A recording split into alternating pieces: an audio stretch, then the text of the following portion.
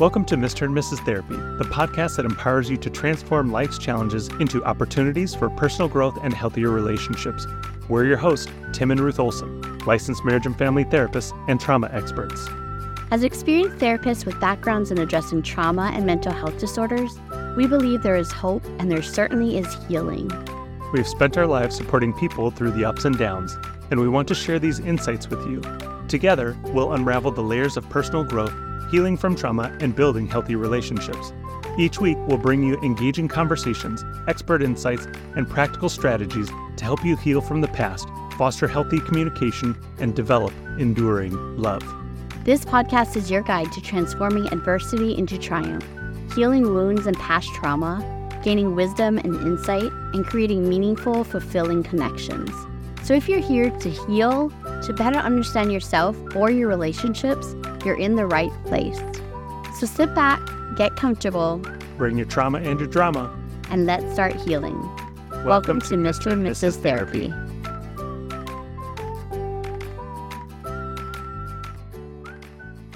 Hi everyone, welcome to the podcast. We're very excited to have you here with us today. Now, if you haven't already, please join our Facebook community. There's a link in our description notes below. And what we want to foster there is a place where people can engage with us more. They can give us ideas that they want to hear in the podcast, or it's just a community where people are going to be there supporting each other. Let me start today off with a story. Today, Tim went up to the area behind our house. There's a little trail, and at the very end, there's just a little lookout that overlooks a field, and you can see a couple houses and a forest. And he came back and he told me, hey, you should come up the trail with me. It's really pretty. And so in my mind, I was thinking that he meant the outlook at the very end. And so we were walking up the trail together, and I was just kind of looking down at my feet, watching my step and making sure that I didn't trip on any of the branches. And so he pointed a couple of things out, and he said, look at those trees. And right now where we're at, the leaves are changing, and it is just so beautiful. But in my mind, I was thinking he was just talking about that end picture. And so I wasn't even looking at the view around us, and I wasn't looking at the beautiful trees and the changing colors around us until he stopped me and he pointed it out. And I think that happens so often in life where we're so focused on the end goal that we miss the here and now, and we miss the journey that it takes to get there. But I think the opposite is also true, where people get so focused on the day-to-day life and getting things done and the journey here and now that they forget what the end goal is. And so we're going to break this up into 2 episodes, and today we're going to talk about that piece where we are so focused on the day-to-day and the things that are around us that we forget where we're going. And we don't look ahead and we don't look at the end goal. So oftentimes we end up somewhere totally different than what we originally planned. And in the next episode, we're going to break it down the other way, where we are so focused on the end goal that you miss the journey along the way. Now, I think one of the reasons why we're talking about what the end goal is today versus the here and now is that in order to know what is important and what you should really be focusing on the here and now, you need to know what is your end goal. And then that helps you to guide and direct your decisions in the day-to-day and what you're focusing on and what you're putting your energy into. So I think a good example of this is if you want to have a happy, healthy marriage. What does that look like at the end of the day? Okay, we're still connected. We still enjoy spending time with each other, and we still are able to have fun. But then what does it require in the day-to-day to get there? But if you don't know what your end goal is, then it's hard for you to differentiate out, is this a good thing to be doing here and now? So a good picture of this is if you can imagine you and your spouse get married, so you have 2 circles, you're right next to each other. And then as you start to have kids, you begin to move those circles out and you put the kids in between you. So each child you have, picture a little circle just in between you. Then maybe you have another child and you add another circle. Maybe you had your 3rd, your 4th, and there's now 4 children, and you and your spouse are at the ends. When you get to the stage where now your kids are grown up and they kind of launch the nest, have that same picture in mind, and you're going to now take out each of those kids. And so you see now how you and your spouse are pretty far apart at that point because your main goal and your focus was raising these kids. And maybe along the way you had a lot of joy and there was so much fun in between and, you were focusing on these kids. But then imagine this other picture where you guys get married and it's those same two circles side by side. But then as you have kids, you kind of add them around you. But you and your spouse are still connected and in the center together. And so as those kids grow and as you launch your children, you and your spouse are still right next to each other. And you've gone through all those different stages of the children together side by side. And so I think that's what happens a lot of times is that people get married and they have children, and the children not necessarily come between them, but the children have urgent needs, and that's kind of the focus for a long period of time. But in the process, you and your spouse aren't necessarily side by side connecting every day. You're running around doing the things that you need to for the kids. And that's not necessarily a bad thing, except at the end, when you look down the road and those kids have launched, and then you realize, oh man, we are not in the spot that we want to be. And there's a lot of statistics about marriages that fail after they become empty nesters. And I think also when people have kids, ideally they have this idea that they want to be married at the end of the child rearing phase of their life. But a lot of times because they get so focused on what's happening here and now that they don't really realize that they're taking all these different steps away from each other because they then start really focusing on the kids. So intellectually, they might even think like, yes, our marriage is a top priority, it's super important, but then behaviorally, what they're then doing in the interim is not then helping them reach or attain that goal. And so it's not necessarily that you have to put your kids by the sideline. That's not the idea of what we're talking about. But if you're keeping it in your mind at the end of the day, my kids are going to leave and they're going to go start their own lives. And I want to make sure that I still have my own life at the end of the child rearing phase of my life. Then you're going to be doing some additional things with your spouse to make sure that you're staying in connection.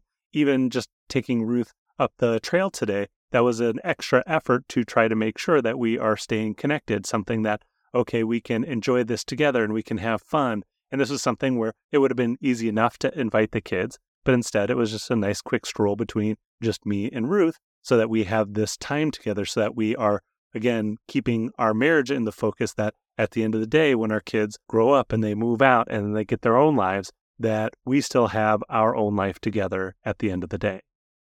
So let's give another example of something where if you don't have the end goal in mind, it can negatively affect you. So let's say you start off in your career and you're working your job and your goal is to climb up the corporate ladder and you want to attain the highest level that you can there. But if you're not focusing on that end goal and you get stuck in the minutia and some of the unfairness that might happen at the workplace, or maybe you get overlooked for a promotion, or maybe you don't get a raise that you feel like you earned, and you can let this feeling or sensation of hopelessness set in that then causes you to then not even try. And then when you're not trying because you feel like my end goal now is impossible, then you're actually making that end goal more likely to be impossible. But if you have this end goal of, hey, listen, I'm going to do what I have to do to get there, whether it's at this company or another company, and I'm going to keep putting my nose to the grindstone, and I'm going to socially connect with people because as much as people may not like this, this is a part of being promoted and moving up, is knowing the right people and getting the right people to like you, plus having good work ethic and good products that you're coming out with. But if you lose sight of that end goal and you're not putting in that additional effort to get there, then you can get hopeless and then stop trying, and then you won't get your end result. Or I think another problem people run into, especially career-wise, is that they don't have an end goal. They never had one to start with. And so then they just kind of meander around, and then they end up somewhere in life and doing something for work that they never were interested in, or that's not even affording them the type of lifestyle that they're interested in. And so that's another problem. Again, if you don't have the end in mind, life just happens to you as opposed to you happening to life. And what I mean by that is that whatever comes your way, if you're not having an end goal, it's just going to push you one direction or another. But if you're happening to life, even though life may push you, you're going to course correct, and then you're going to get right back on the right path towards that end goal that you're looking for. Yeah, and I do agree. I think that it's so easy to get caught up in the day-to-day, right? How you're being treated or mistreated, how your spouse is talking to you today. And that's a slippery slope where, going back to relationships, you are just focusing on how you're being treated today. rather than seeing the bigger picture and the end picture of your marriage, or even offering that goodwill and seeing that bigger picture of who they are as a person, you're just focusing on their last act or their last word, and you use that against them, and you're getting mad, and you're starting to build resentment along the way. And so it's so easy to kind of just go down that path and forget that this is a person that your end goal was to be with them forever. And the vows that you made, you forget that that's the bigger picture. In sickness and in health, for better or for worse, till death do us part. You forget those vows and that end goal because of the daily interactions and the daily frustrations that happen. When we look at this from a different angle for children, when I think of this in our homeschooling, it's easy to get so caught up in the daily routine of we have to do this math and we have to do this curriculum and then we have to make sure that this gets done and they know how to do this and they meet all these different criteria, but you forget that really your end goal, yes, is for them to be educated, but also you still want to have a relationship with them. For us in homeschooling, our end goal truly is to have our children follow Christ at the end of the day. And we want to have a solid relationship with them at the end. And yes, we want them to be excellent in education and in school and in knowledge and want them to be lifelong learners. What so often happens is people get so caught up in these worksheets and there's tears and there's stress because we're trying to complete this by a certain time, which is important and I know needs to be done sometimes, but we sacrifice the relationship and we sacrifice that end goal when really I have to remember that my children and my relationship with my children is way more important than them learning the specific math theory or them learning to read at this point. I have to remember that. And when I remind myself of that, it really does help me to stay more focused. It helps me to remember that, like I tell my kids all the time, people are more important than things. And it's that same idea here where they are more important than this concept that we're trying to get across. And one great book that I would recommend you read, whether you homeschool or not, because you're teaching your children constantly anyway, regardless of what school system they're a part of, you are teaching them every single day. But I would really recommend Teaching from Rest. And it's by Sarah Mackenzie. I listen to that every single year before we start our homeschooling year because it really reminds me that, yes, I want excellence and education, but I also want that relationship and to offer them grace. So that book really helps me to remember what my end goal is as we homeschool.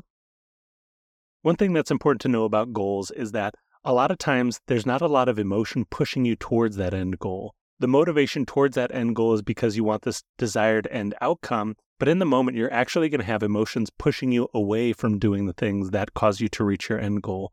Because end goals oftentimes require delayed gratification. It requires you to kind of squeeze yourself now so that you have this release later on, so that you have this freedom later on. But when you're thinking about it in that very moment, you're just like, gosh, is this really worth it? But most of the time it is worth it, but you just don't feel like it right now. But the motivation towards reaching it is, what would my life be like if this were the case? If I were willing to push through this uncomfortable moment that I'm feeling right now, then how great would that be later on? So for example, I think a lot of times people with money, there's a lot of emotional feelings about money. I want to spend it now. It would be nice to spend it now because then I could get this thing. But then if you want to either save up for a house or you want to save up for retirement or something along those lines, those are very delayed gratification things that can take a long time to try to save up money for. And it could be very unpleasant in the act of doing it, of denying yourself now. But then when you can retire at a reasonable age and you're not working until you're 95, or you can buy the house that you've wanted to and you have a nice sized down payment saved up for that, then when you're able to realize that final end goal, that's when you get all of the emotional benefit. All the times you were restricting yourself or holding yourself back gets realized kind of all in a moment and in an instant, and then you get this continued benefit from that delayed gratification. So this week, take a minute to really think about what your end goal is. What's your end goal in your marriage, in your social life, with your children, with schooling, with work, in your spiritual life, and in all the other areas that you can think of? And once you have those end goals in mind, take a look at the day-to-day. Make sure that what you are doing in the day-to-day and the relationships that you're crafting in the here and now, is it aligned with what you want at the end? Because that will help you to stay the course. All right, you guys, make sure you tune in to the next episode as we address the other side of the coin, where we talk about not getting so caught up in the end goal that we miss out on the journey. Have a great day, and remember, your mind is a powerful thing.